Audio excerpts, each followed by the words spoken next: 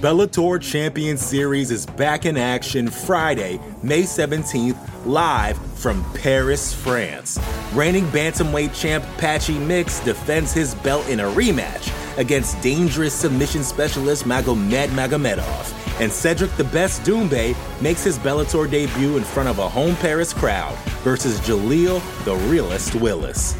Don't miss the action live at noon EST on HBO here in the US.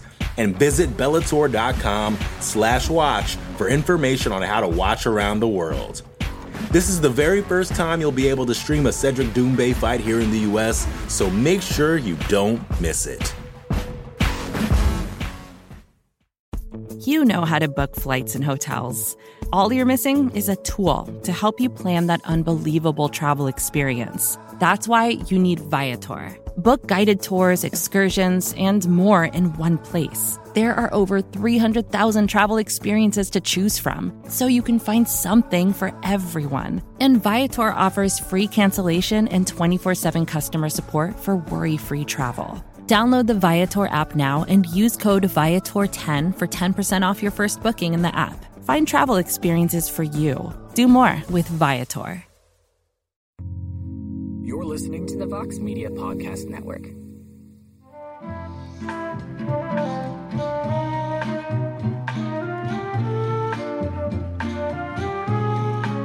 Well, hello there, everybody. Welcome back to the MMA Fighting YouTube page. UFC Vegas 22 is officially in the books, and it was capped off by the fourth consecutive victory from Derek Brunson. Defeats Kevin Holland in the main event via unanimous decision. 49-46, 49-45s were the scorecards, and Kevin Holland's win streak comes to an end. Derek Brunson moves on to bigger and better things as we welcome you to our post-fight show here on MMAfighting.com. I am Mike Eck, joined by the whole crew. We got Jose, we got AK, we got EKC Leiden, and we got all of you to react to what we just saw. Tweet. Yes. What did we just see, AK? Oh, well, I tweet. What did we just see? Stall while I tweet. Oh, okay. I will you're tweeting? All right. Time. No. I will. So, I mean, well, we saw a good performance from Derek Brunson. It was it wasn't a great performance. I'm not saying it was the most exciting fight ever, but let's give credit to Derek Brunson. Much I think of the pre-fight predictions were Brunson is a superior wrestler. I mean, Holland even has said in interviews that, he's a good wrestler. He knows he's a good wrestler. And we said if Brunson can implement his wrestling game, it's his fight to lose. And certainly he did. He got caught a few times. Holland has some really nice moments, which we've seen in the past. We know how exciting the guy can be in the feet. We saw a lot of his personality. But before we get into any other criticism of anyone or break down any details of the fight, Brunson won. Credit to him. Again, maybe it's not going to win Brunson a lot of new fans, but 4 straight wins in the middleweight division. That's huge. And he keeps himself in line for what he wants, which is a top 5 opponent. So props to him. There you go. All 3 judges gave Derek Brunson the first 4 rounds. Mike Bell gave Derek Brunson a 10-8 in the first. Fair. Yeah, I guess there you go. Easily a 10-8. Yeah. Actually, I kind of saw round 3 going to Holland, actually, because I thought he was doing a lot of damage. Round 2. Round 2. Yeah. One of the rounds I thought Holland was actually almost doing more damage from the bottom, but I still gave it to Brunson. But I thought maybe a judge would give it to him. But yeah, I gave Holland round 2 because Brunson ended up on top and ended the round on top, but Holland hurt him. He dropped him. Which is the round I thought for sure he won the round. Which is the one where you're stuck in an arm triangle for 3 minutes. That was round 2 then. That was it the second? Was that the first round? No, that was round. That was the second. For round, Derek Brunson just had that arm triangle in for 3 minutes and would squeeze and squeeze. I gave that Derek Brunson, but I'm not going to argue. I thought that was easily Brunson's round 2. 100%. Yeah, I don't know. I think when you get dropped, it kind of. I don't think he didn't get dropped. That's the thing. But that's a knockdown. I think I think Derek Brunson overextended and Kevin Holland just slapped him, and Derek Brunson was on his way down anyway. But it doesn't matter. Derek Brunson won anyway. We can argue rounds all we want. The right man won. Yep. Yeah, absolutely. I'm not going to complain about that. But like we said in the preview show, like we said earlier, if Derek Brunson was going to win, that's how he was going to do it. He was going to take him down. He was going to, use his size, keep him on his back. I don't know. Kevin Holland, kind of a awkward, bizarre performance overall. I mean, Brunson used his size, was able to keep him down, but I don't know. Like a lot of the things I kept seeing on Twitter was Brunson or Holland wasn't taking this fight seriously at all. What the? Does anybody like buy into that? That's the stupidest thing. What are you talking about? So like he was goofing, laughing, making funny jokes. There was like a video that ESPN MMA Twitter made or whatever. It got like 6,000 billion views of Kevin Holland joking around in fights and everything. And he does the same thing when he loses, and now all of a sudden he's not taking it serious. That's just stupid. It's like that's who he is. That's just like he's gonna smile on his wins. He smiles on his losses. I don't understand what What are you talking about? He was like. He fought 5 rounds, 25 minutes of a much larger man. He fought the toughest opponent he's ever gone against. I know he beat Jacare, but I think at this point in their career, Derek Brunson is better than Jacare. I thought Kevin Holland actually fought a great fight. It's just Derek Brunson's better. I have no idea what people are talking about. Yeah, I mean, I think Jed. Go ahead. I think people were I think are right to be somewhat disturbed by a lack of urgency. I think there certainly appear to be like, and again, this is just how it looks, Casey. I think you look at the optics of it. You're like you said, we know how Kevin Holland is, and I guess anyone who's a fan of his leading up to this fight should have expected this. But at the same time, as you get to the later rounds, it is discouraging, I think, if you're a Holland supporter, you're a fan of Holland, to see him just kind of like, well, guys, you know what? I mean, he's taking you down. What am I supposed to do? And it's like, I think people would want to see a little more desperation, a little more urgency, and a little less chatter. Just a little less chatter. I think when you're talking that much and you're losing, it doesn't look good. I'm not saying that like I said, I'm not saying we haven't seen it before from Holland, but I'm saying it doesn't look good. I don't think it looked good before in fights where he lost either and talked a lot. So I think some of the criticism is more than fair. He won the last round. I was like, you talk about you mean urgent? I mean, he won the last round. He was, But he needed to. But he lost the fight. He thought he was going to lose the fight. When I was watching, I think a lot of his, like when he'd get stuck on the ground or he'd get the clincher, he'd clip Derek Brunson. He would just stop he would not progress anything, and he was having fun, which is obviously you're supposed to have fun in there. It's all fun and games and this and that. But like, I was watching, like as his coach, I'm just like, Kevin, all right, we're having fun. Let's finish this process. You can laugh about it later, but I get what Alex is saying and I get what you're saying.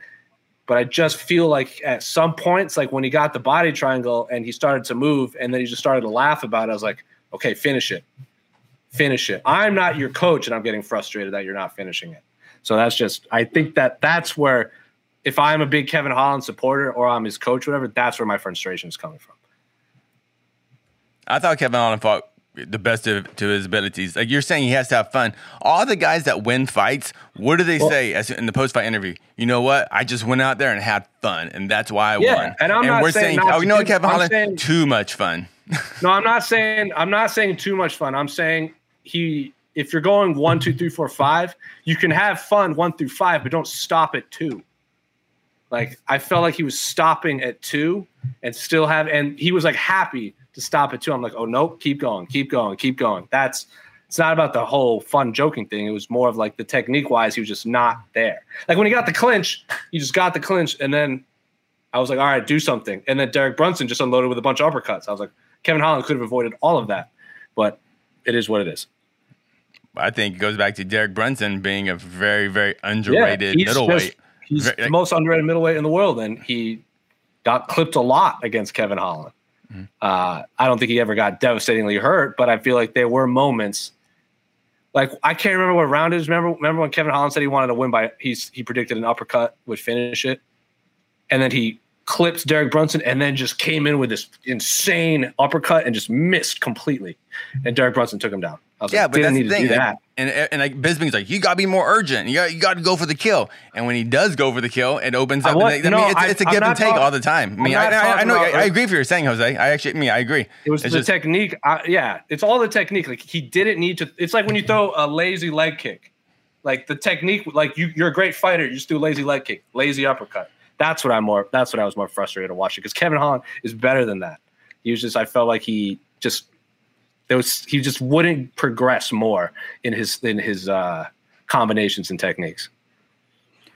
I think what was interesting was we actually got to they didn't go to commercial between the 4th and 5th round. So we got to see Kevin Holland talk to his coaches, and his coaches were telling him like, you got to finish. And he was like, I'm trying, man. I'm trying. You could see like, even though he was smiling, he was frustrated. Like Derek Brunson frustrated him, and you could see it. Yeah. And then as soon as the clapper sounded and they're ready to go back out there, Brunson just put his smile back on his face and was like, all right, let's go. It's like the conversation never happened. But what can you do? Derek Brunson, perfect game plan, did what he needed to do, won the fight. Good on him. I think that was the most important part. Yeah. I am so impressed that Kevin Holland got out of that arm triangle too.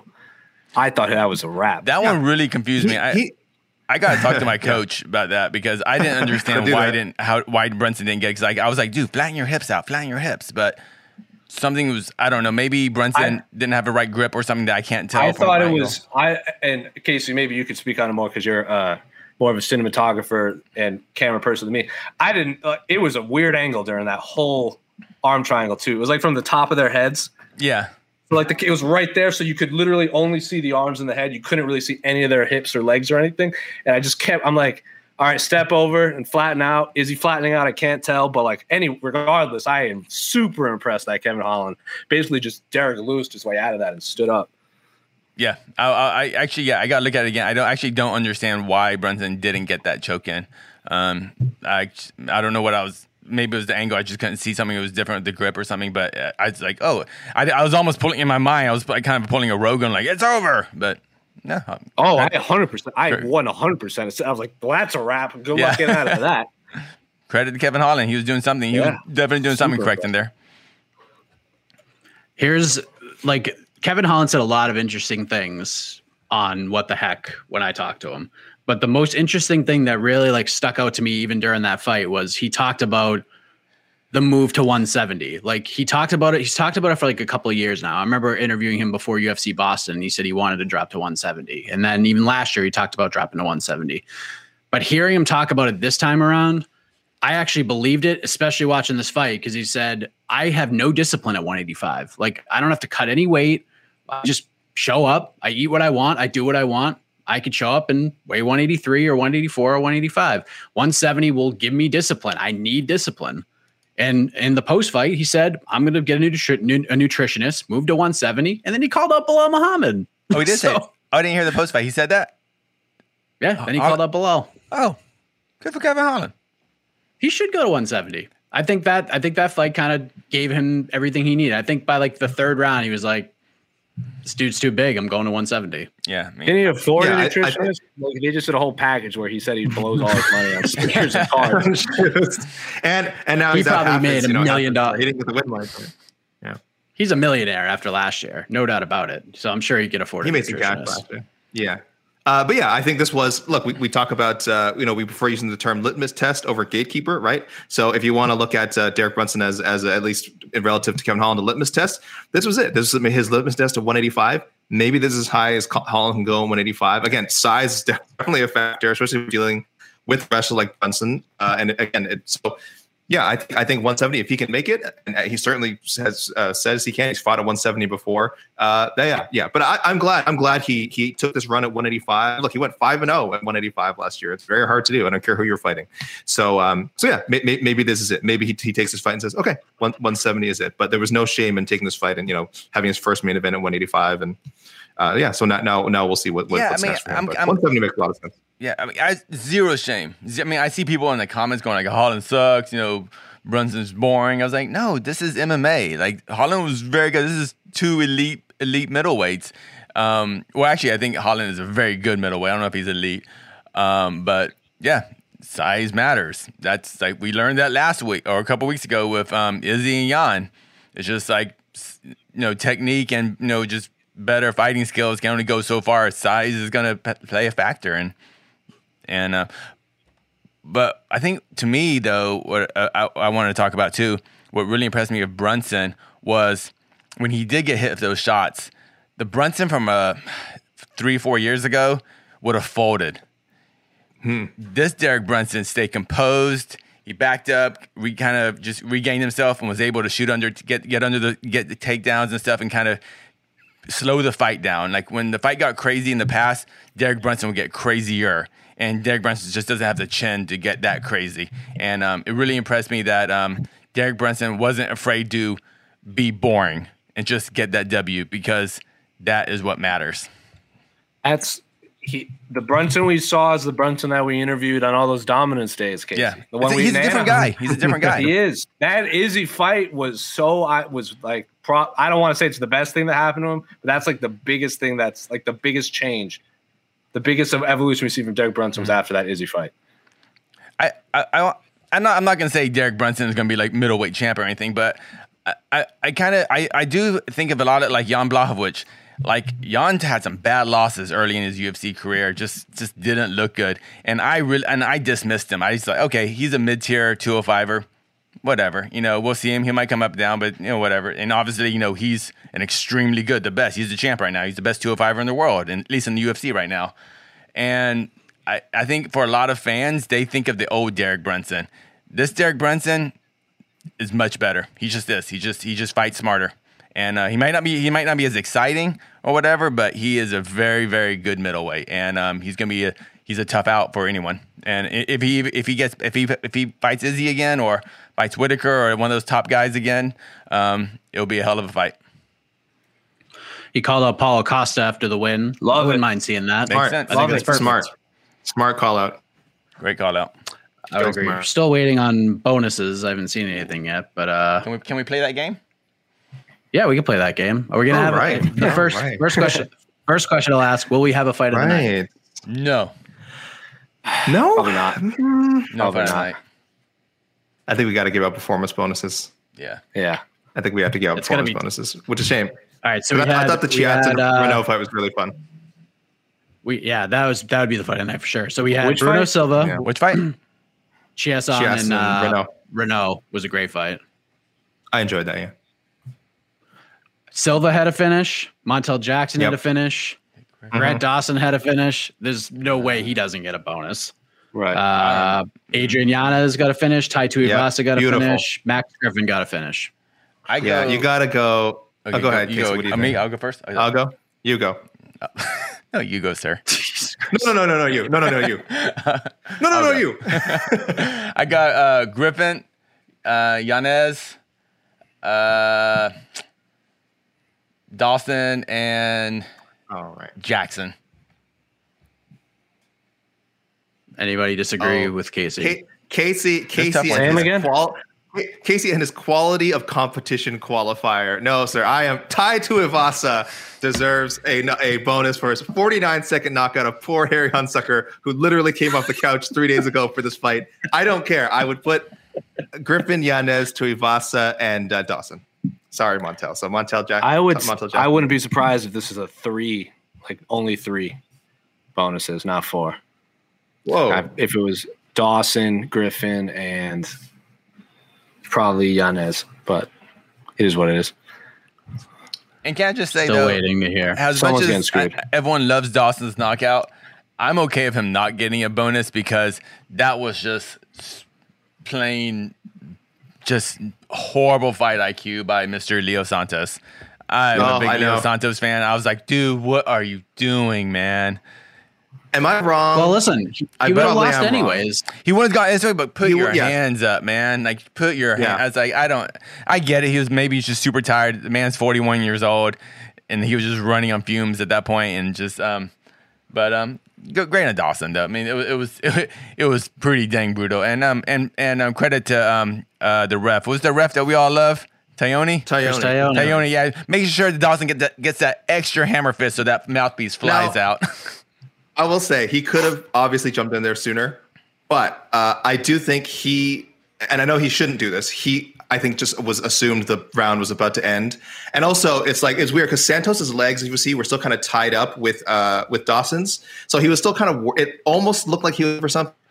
I don't know. No, Tony, and we've criticized him before, but I did not think this was the worst stoppage. I wish he had gotten in there and saved Santos from 2 like super, super bad shots after, but I think it's almost somewhat excusable. And I think they did a really good job. I think I think he was on the Tuivasa Hunsucker stoppage as well. I think he was the one on that. and he jumped right in there. So Toyoni, maybe not the most consistent referee, but I didn't think he was horrible tonight. Oh, it wasn't horrible. It was just we have bonuses. Unfortunate. Okay. For Leonardo. All right, what are they? Max Griffin.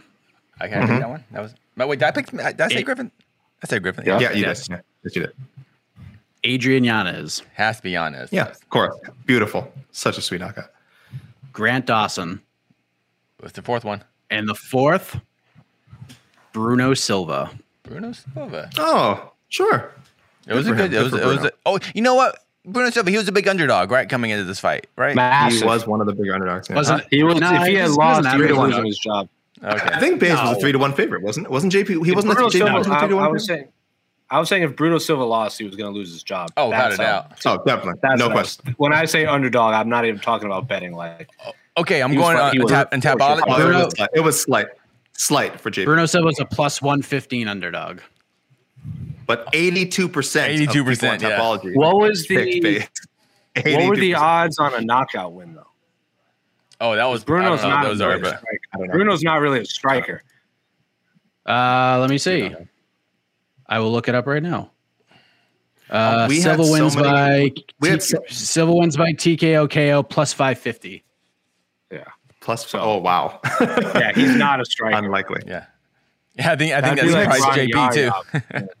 It's so many nice things to say about Bruno Silva before the fight. How did I let you guys talk me into a JP pick? Who did that? Who was it? It was all of you. It was all that guy. That guy up there.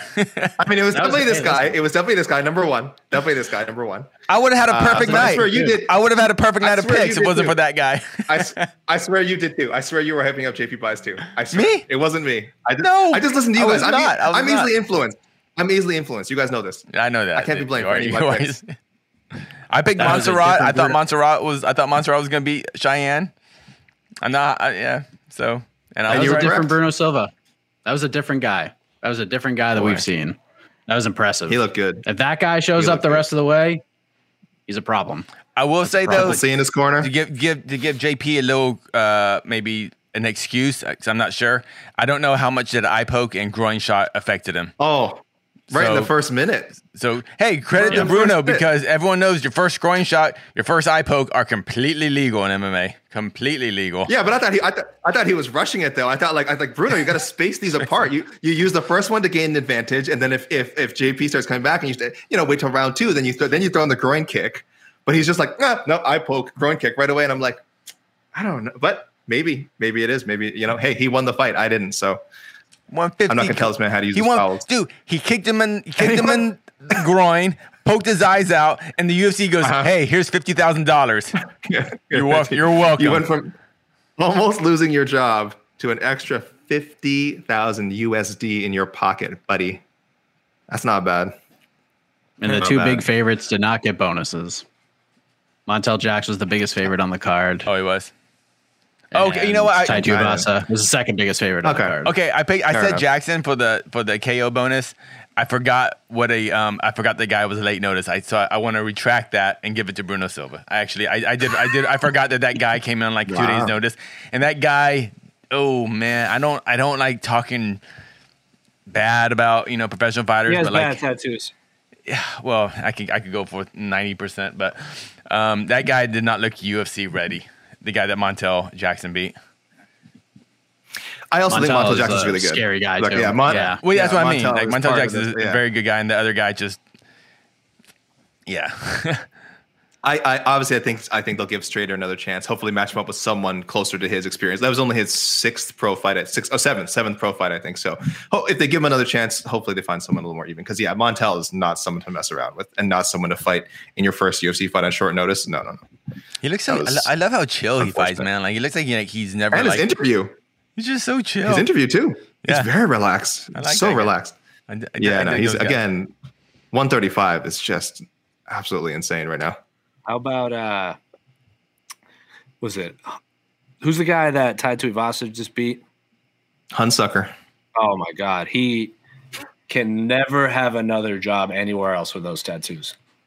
He has a chain link fence, he has a cross, he has a tap out logo, he has cartoon bulldogs on his shoulder blades. Whew. What other job can he have?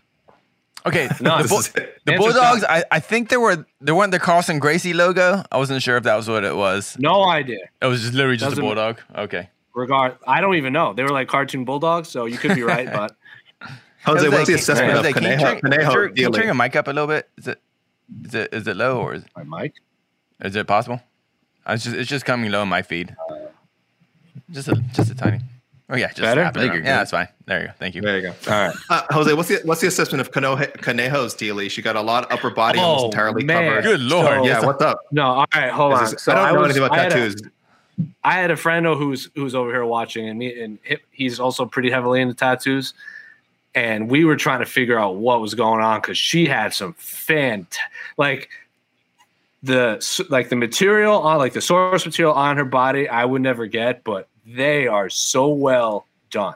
Like she had Pennywise. Looks like she had Count Chocula. Looks like she had an alien. Who's the clown from the House of a Thousand Corpses? Captain Spaulding.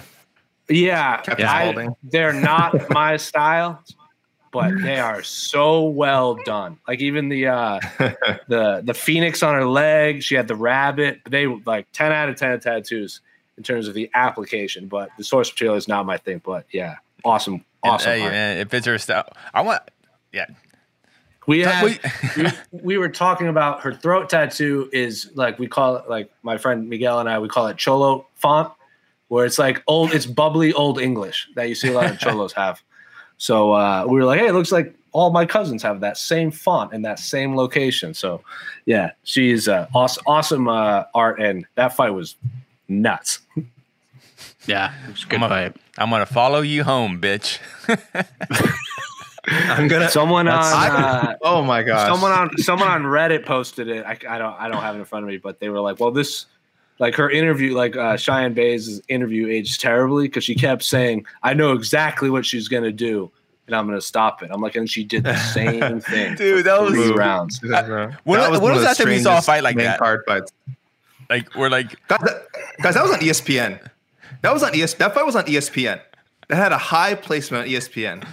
Thank you know God. how strange that would have been for people who either have never seen UFC before or haven't seen it in a long time. We're just like, I'm going to check. Oh, UFC is on ESPN now. I'm going to check this out. And then see what the hell is going on? Is this woman like winning this fight with this? She had her on the ground in a headlock for like 10 minutes? What is going on right now? It was strange. I see a lot of people asking about it in the various questions about it in the comments. So I guess we better just address it now. So post fight, so here's what I just saw. It was a very frantic ending. You know, Cheyenne was who was on top at the end? Was it Cheyenne or Montserrat was on top? Montserrat. So Cheyenne was throwing a lot. I mean, from the bottom, you know, she knew that there's like whatever 5 seconds left. She's throwing from the bottom, whatever, which is kind of cool. You know, go for the wild ass Hail Mary. Who knows, right?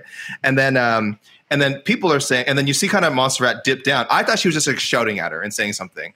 And I saw the replay a couple of times, and there's people saying that she spat on Cheyenne. I do not think she did. I'm pretty sure. Again, I saw it. There's a very clear high definition replay of like a face-on shot of Montserrat.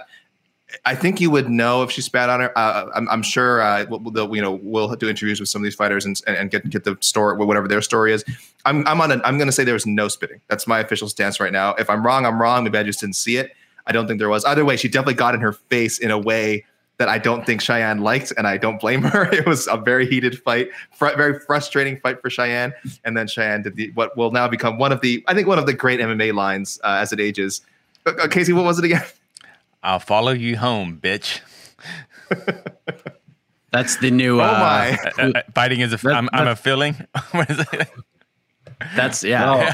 Two of the best. This isn't political. This isn't political. This is Monster Energy. But quite a debut for Conejo, though. I mean, that was. I thought she almost got that scarf hold again. That she beat Mirandin with. She was going for it for like. She went for it for like 6. She went for it like 30 times. It was great.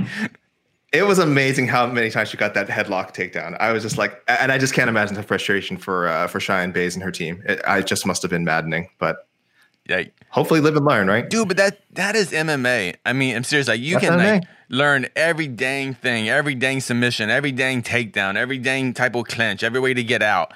You know what? But I don't need to learn the scarf hold or how to get out of it. And that's the one thing she just didn't know the technique for, or even anything. And Yeah, and she's like, oh, that's how I'm going to lose my debut. It's like when Paul Harris was doing his thing with all those leg locks. Like, I don't care how much you train for it. Like, someone special.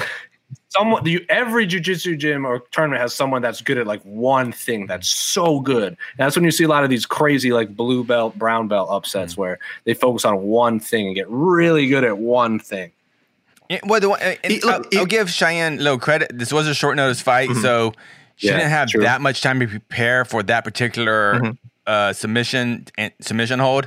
But that's literally how Montserrat got into the UFC. That was her last victory, so it wasn't like this came out of nowhere.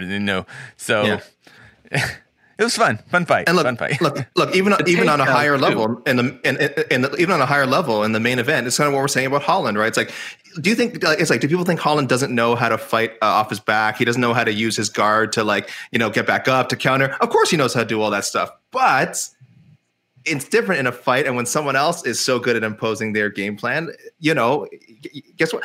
Because I'm sure people saying, and I was there. Like I said, I'm critical of Holland. I thought, like I said, I didn't like all the talking. I thought he could have fought better, but at the same time, I know he knows how to fight out of his guard. I know he knows how to reverse positions, go for an arm burst off his back. He knows all kinds of jiu-jitsu stuff probably, but he had a wrestler on top. That wrestler had, he knows how to maintain top position really well. There's really nothing you do about it once you get in that spot. So that was on a higher level. On a lower level, that's kind of what happened to Cheyenne Bays as well. She fell prey to a hold you don't see very often, but she just didn't have an answer for it. And hopefully, she'll learn from that, and we won't see that again. Yeah, to go from Kay Hansen to Montserrat Ruiz is it's a totally different fight. It's a totally different fight. No disrespect to Kay Hansen, because Kay Hansen is a good fighter too, good young fighter. But Montserrat is she's a bulldog, man. And experience paid. Montserrat has, I think this was her 10th professional fight. She's 9-1. Bays was what, 4-1, right? 4-5-1, 5-1, 4-1, 5-1. Either way, she had less fights. And honestly, she has faced lesser competition, I feel, than Montserrat. And and I think experience really paid off for Montserrat too. Yeah, and at this stage of your career, it can be exponential. You know what I mean? It's not like later when you're comparing a guy who has like 40 fights with 35 fights. The difference between 10 fights and 5 fights or 10 fights and 6 fights, it also depends who you're fighting too. But I'd say a pretty good general rule: 10 fights, 11 fights, 12 fights is way different than 4 fights, 5 fights, 6 fights, even 7 fights, right? Especially depending where you're fighting. So yeah, it's exponential early on, and we did see some of that today. And that's definitely a type of matchup where I feel like if they fight, I don't know, 4 years from now, they could be both completely different fighters, or like especially Cheyenne. I think she looked very raw, but I definitely saw the potential that the UFC sees in her. That Mike, when you were very high on her coming into the fight and stuff, and I definitely saw that. It wasn't like why is she in the UFC? You definitely saw why Cheyenne is a prospect. Yeah, she's really good on the feet. You can tell there's a big difference on the feet between those two. But I mean, Montserrat was landing shots too. She's countering very well. So isn't Cheyenne is a black belt in Taekwondo? Yeah. Right? Yeah. Yeah. Oh, yeah. She's really good in a straight line. And then when you get taken off that straight line, you could see it though. Like her flurries were very like linear, which is cool. Like Anthony Pettis is the same type thing, but once you get that line taken away and you're on your back, it's a rough time. The Bellator Champion Series is back in action Friday, May 17th, live from Paris, France. Reigning bantamweight champ Patchy Mix defends his belt in a rematch against dangerous submission specialist Magomed Magomedov. And Cedric the Best Doumbé makes his Bellator debut in front of a home Paris crowd versus Jaleel the Realist Willis. Don't miss the action live at noon EST on HBO here in the US.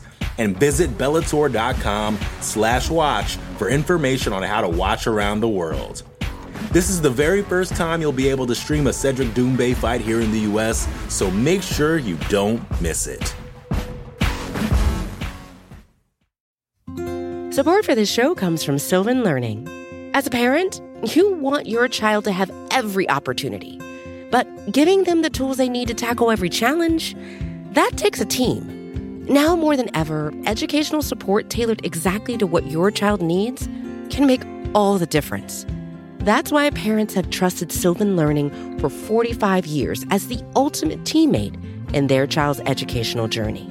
instilling in them a love for learning and a passion for reaching the next level. And Sylvan's Insight Assessment can identify gaps in learning and areas that could be of concern for your child. It's a 360-degree view into your child's learning that you can't find anywhere else, and helps ensure that your child didn't miss something in school that might put them at a disadvantage in the future. And right now, it's the best price of the year at $29. Go to sylvan29.com to learn more and get your child's assessment for only $29. That's SYLVAN 29.com. Absolutely. Can we? I know we're going to go to questions soon. Can we talk about Yanez at all? Can we talk? I think he was. The most impressive fighter. There you go. Is that fair to say? Yes, exactly. How good? Yeah, dude. That was. I'm sorry. Oh, Jose. You're frozen, Jose. So, am I good? You're good now. Am I good? Yeah, you're back. You're back. All right. Yeah. Everyone started frozen. I think this was spectacular matchmaking to showcase Yanez, because Lopez isn't going to quit. And it just gave he just built his highlight reel up to that knockout. And then Lopez obviously is just tough as hell preview show. Awesome matchmaking to highlight rising prospects with a really tough fighter that fans, I think, have started to come to know in the last 12 months because he's taken a few fights in Apex. But yeah, Yanez looked freaking awesome. Yeah, I was crazy, man.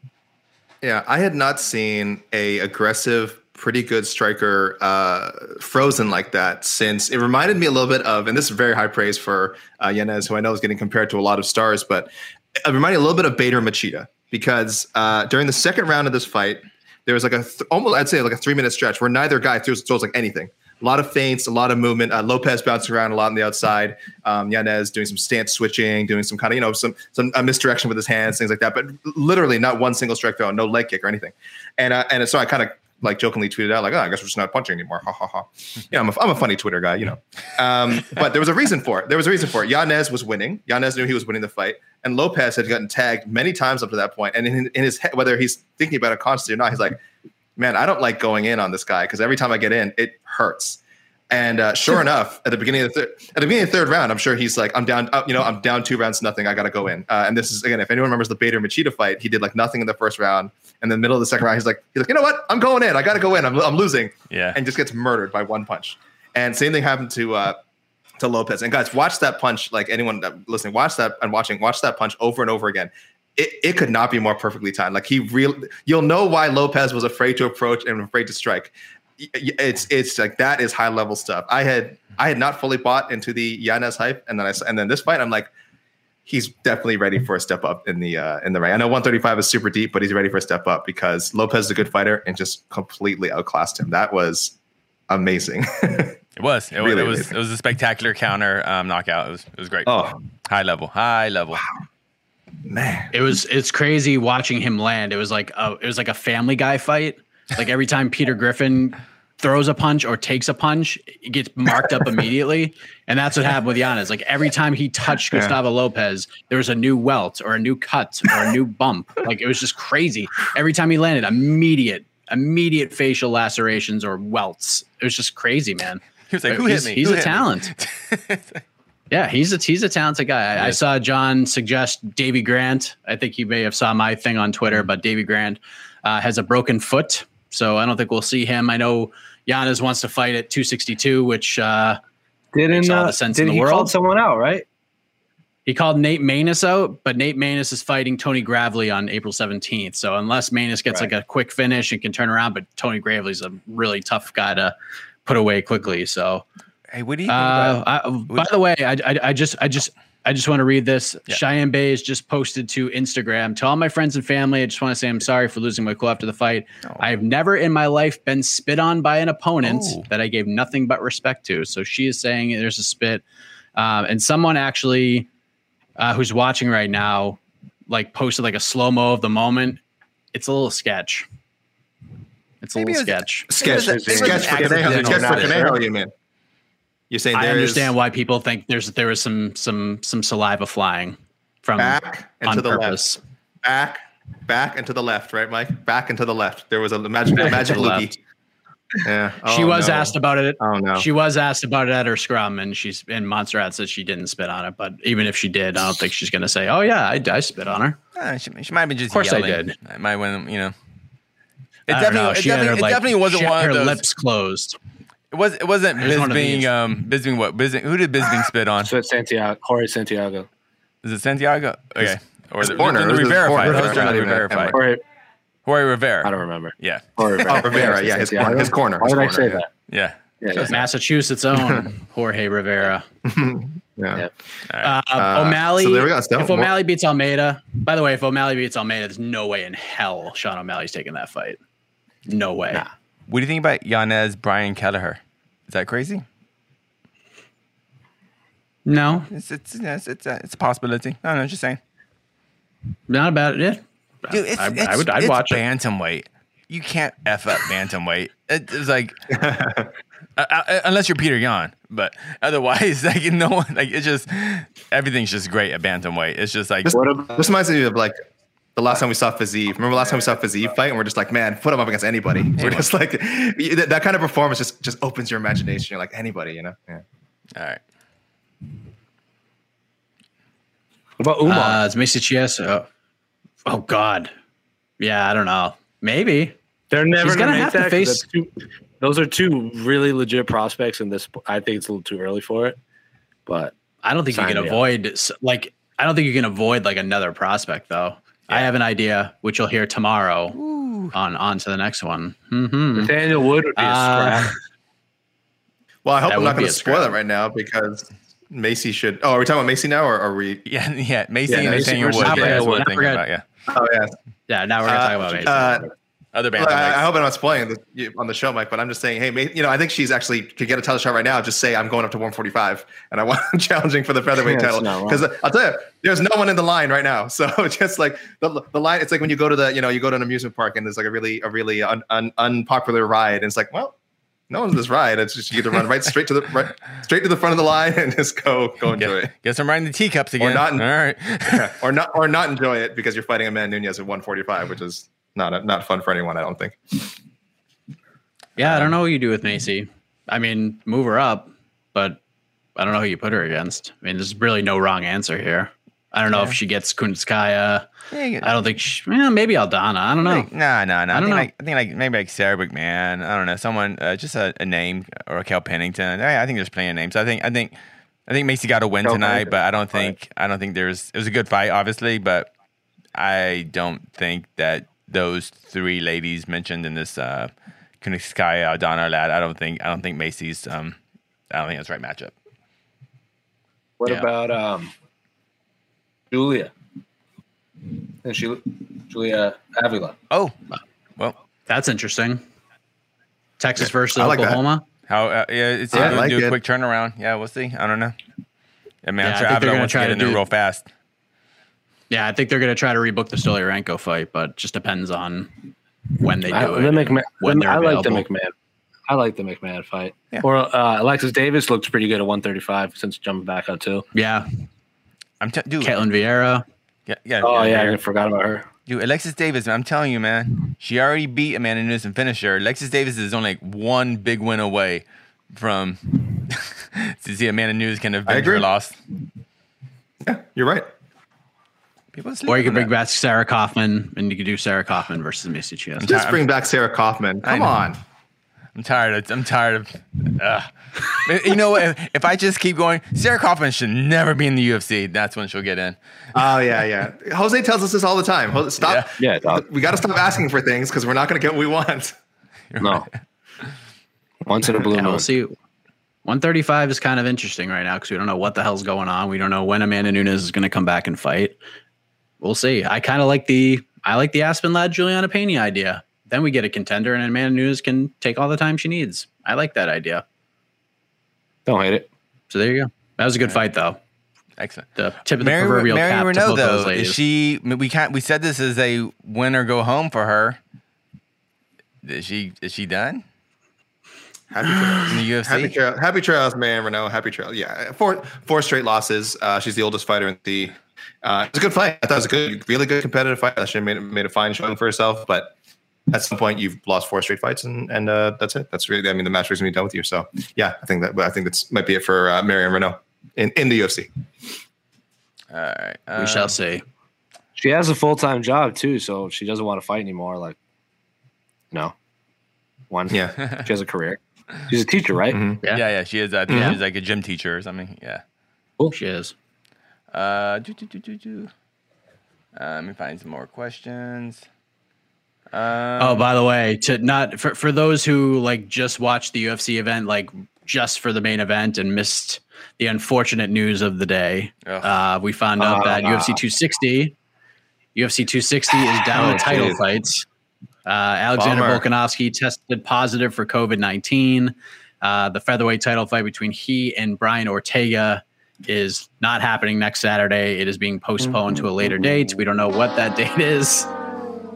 But all the best to Volkanovski, and that kind of like brings up other questions, like big questions. What happens with Shane Young? What happens with Jamie Malarkey, who's supposed to fight Kama Worthy next Saturday? Like, are they still going to be fighting? I don't know, because they were all together, so I don't know if they're going to pull all those guys, or I don't know. There are lots of questions about that because so do we know if was Riddell the one that has COVID? Or someone just in their camp? We don't know. Yeah, so that's so weird. It's just weird how the UFC doesn't say these things. But I mean, they're injuries. I mean, they're out of the fight. I mean, so but if they flew, so they were in New Zealand or Australia. To get on that plane, they had to be COVID free. They landed, they get tested, and somehow they got COVID in the UFC bubble. That's not good. Or whatever the UFC Vegas bubble is right now. So that's not a good sign. That's something's there's some holes, some leaks in that bubble, and that's a bad thing. So I hope that gets that sucks. It just sucks. 15,000 fans, Vice Star veterans column in Jacksonville, Florida, coming soon. 19,000 fans, I believe, Toyota Center in Houston coming soon. So. And Miami is just shutting down. Now. They're now out. I don't want to get into this. Jeez, let's talk fights. I have all next week to get into this. All right, what else we got? All right. Oh man, I was trying to focus on this card and that's big news. We got. I know. No, you're right. Of course. And pretend we can't stick our head in the sand when it comes to these things. Of course we can. There we go. Max Griffin called out Jeff Neal for his next fight. Think he's ready to get a top 15 fighter. I think I tweeted the exact words were Max Griffin called out Jeff Neal for a fight at UFC 262 and a $50,000 bonus. I think he's going to get one of those two, and he got the one of the two that I thought he was going to get. I mean, if they made it, fine. Like, shoot your shot, kid. I like it. I just don't know I don't think he gets that fight. I think it's going to, what he has going for him is if Jeff Neal really wants to fight in Houston, and if Max Griffin is like the guy to do it, I think that's a huge, it's not like they're calling out to fight in the Apex. Like, we've seen fight, like I remember John Moraga fought Willie Gates just so he could fight in Phoenix. So it's like, I think that's going to be in Max Griffin's favor, but you're probably right. Yeah. I mean, if they make it, it's a fun fight. I'd definitely watch it. That was a smart call out. That's what he called it. Yeah. That was a smart call out. Great call out. I'm just looking at his record. So he's technically fought guys in the top 15 before, though some of them I think before they were top 15. So I'm just looking, he had losses to Colby Covington, Elizeu Zaleski, Thiago Alves probably wasn't in the top 15 anymore. I don't think it went 2019, probably not. And then Alex Oliveira, who I think also was not in the top 15, I believe, when they fought UFC 248. So he has fought guys who have kind of been in top 15 or around the top 15 area. So yeah, it's not a question that he gets someone, even if it's not Jeff Neal. But I'll have to look at the ranking. I'll have to look at the official rankings. So he's an interesting guy, Griffin. He's been competitive in so many fights. He has on paper a losing UFC record. So I mean, it's not the prettiest thing to look at, but he's really been competitive. He's beaten Mike Perry. but like that, he definitely beat Thiago Alves. He definitely beat Thiago Alves, and I think he beat Cowboy Oliveira. Two splits. Cowboy fight, it was obviously a lot closer. That wasn't a robbery. I think Thiago Alves over Max Griffin was a robbery. I remember that. So, there was a lot of controversy. I think his record is not indicative of his skill set. Yeah. Oh, 100%. He's competitive. And he's getting better. He's competitive with almost anyone. Yeah, really. And he's got that dad motivation now. So watch out. All right, Colby was his first fight in the UFC, right? That was like his debut. Was it his? It was his first. Yes. Yeah. UFC 202. Right? Yeah, 202. So let's take we'll take two. I'm gonna take two more questions. So because it's like super late. So anyone watching, get your questions in, please. You can ask anything. We love John Daniel, but John Daniel's making you guys look like fools right now, right? I know. Get your questions in. People. You can ask anything. The matchmaking questions are all going to be answered tomorrow, my friends, by me and AK. But if you guys, Jose and Casey, want to chime in about Tai Tuivasa maybe cracking the top 15, I don't think that's a top 15 type of win, beating Harry Hunsucker. But it's a good if he's close. If he gets a top 15, it'll probably be 15, maybe 14, like a fight to get him into the top. But I don't think he's going to be ranked. But I wouldn't see why not. I mean, because UFC, like what they let half their heavyweights go recently. So what is the top 15 anymore? Yeah. He might be ranked by default. Yeah, he might be ranked by default. Yeah, because you're not. That's a good point. That is a good point because Overeem Dos Santos got cut and Struve just retired. Yeah, so that's three spaces that just opened. And up. we don't know what's up with Curtis Blades either. I mean, that's true. I know Curtis Blades. Alexei Oleinik. We don't know what's up with Oleinik. I don't know. There's is Arlovsky booked or is he coming off a loss? Is he coming off a loss? I can't remember. He's got submitted by Aspinall. Yeah, so who knoes? I already beat him. Oh, you're right. Correct. In Chicago. Remember that last card was Spivak, Aspinall, and who was the other guy? The other heavyweight guy on there, and Dawkins. Remember, and we're like, which one of these guys could end up being in the top 15 with a win? And then, like the week later, JDS and Overeem were released. We're like, I guess they're all in the top 15 now. Spivak's still not in the top 15 though. He's still not in there. Nope. He's been in there before, hasn't he? Been in the 15 spot before? He's never been ranked top 15. I think he might have been 15 at one point for 15. Yeah, I think it was. Yeah. But then Spivak already beat Tuivasa in a massive stadium in Melbourne. I could see him getting a top 15 guy for sure. There's only how many heavyweights do they even have now? Like 25, maybe 30 heavyweights now. Well, and there's a certain heavyweight that a new heavyweight that lives in Albuquerque. He used to fight at 205. I'm not saying he'll fight Tuivasa, but that's he's gonna be there soon too. I would love if John Jones's first fight heavyweight was Tai Tuivasa, or even better, Harry Hunsucker. That would be fantastic. Tai Tuivasa from AKA gets revenge for Daniel Cormier. Sign it up. Oh, there's only sells itself. There's only one answer to this question, and you'll find out tomorrow. There's only one correct answer to Tai Tuivasa's next fight. You tease. Such a tease. There's only one. All right, so we're gonna. There's only one answer. Yeah, we're gonna take one more question. I like this question. New commenter too. I don't recognize this name, so here we go. First time, long time. What do you think Holland's potential is at welterweight? There's a lot of good wrestlers in that division as well. Yeah. Personally, I think he's got a lot of potential. But the thing about it's not just the move to welterweight that fascinates me. It's the fact that he knows he needs discipline and that the move to 170 will force him to get that discipline that he has admitted that he's never gotten. He's done all this just based on God-given talents and being able to walk on the scale and weigh 185. And now he's got to put in some extra work to get down to 170, change his lifestyle a little bit, put away the cheeseburgers. And he said he basically eats and does whatever he wants. Now he has to, focus, fine tune himself as a professional athlete. I think he could do once. I think he could be a legit 170er. No doubt about that. He's the striking. He's going to be the longest, lengthiest 170er out there. He's a legit middleweight.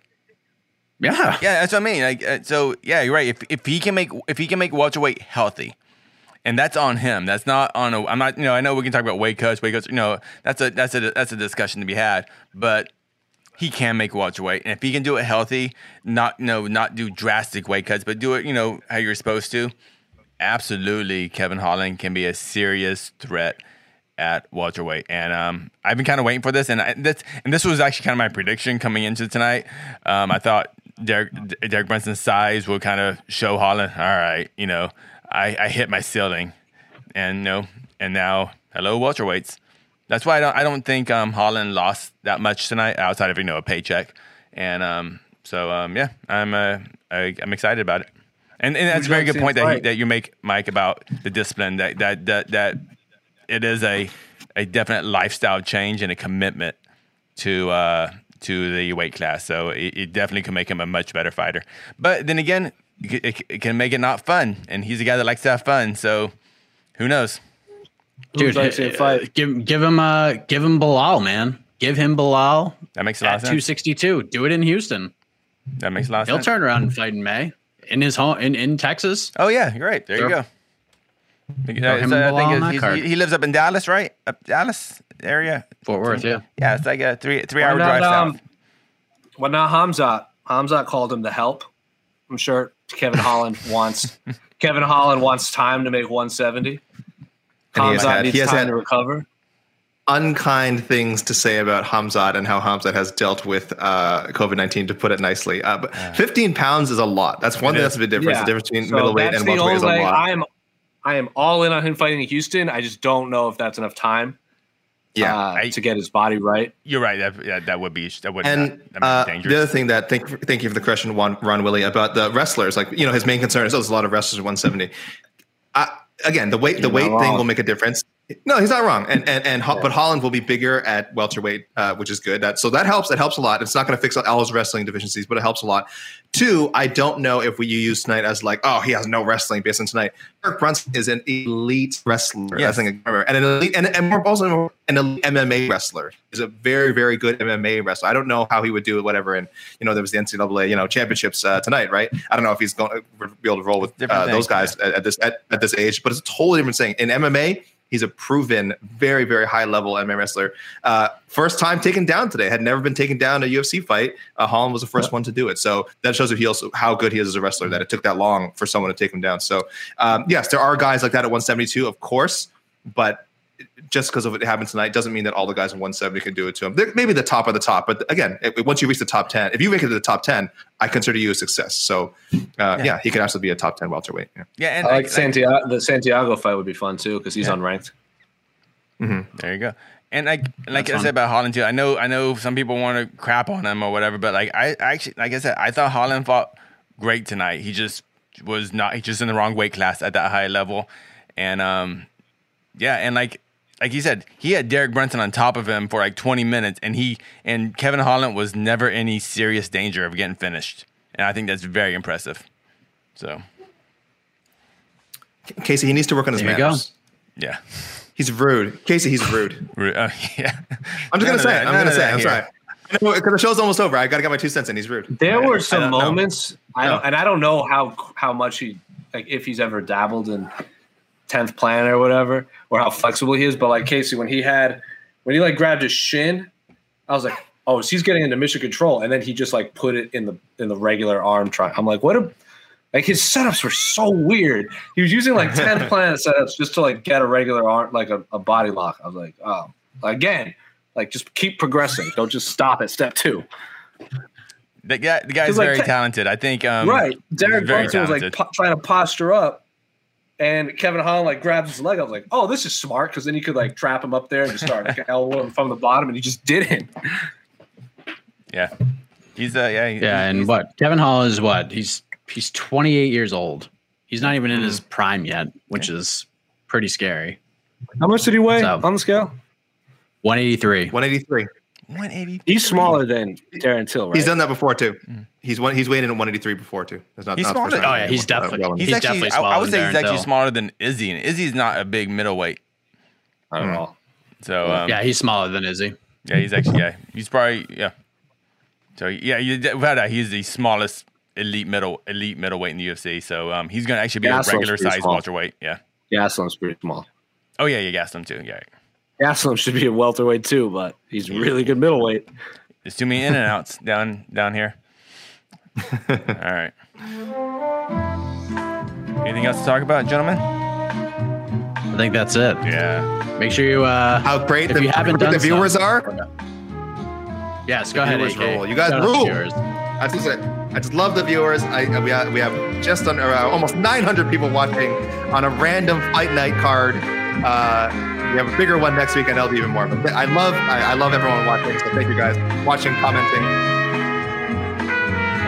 And the first thing you do after you get off with this is go to wherever you listen to your favorite podcast. If you haven't subscribed to the MMA Fighting Podcasting channel, do that now, because at some point tomorrow, probably late morning on the East Coast, on to the next one's going to drop, and me and AK are going to get after the matchmaking, the fastest growing MMA podcast in the world.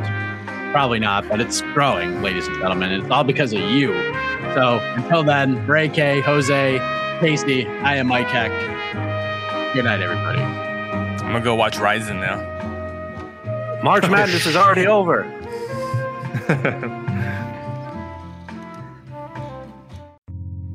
You're listening to the Vox Media Podcast Network.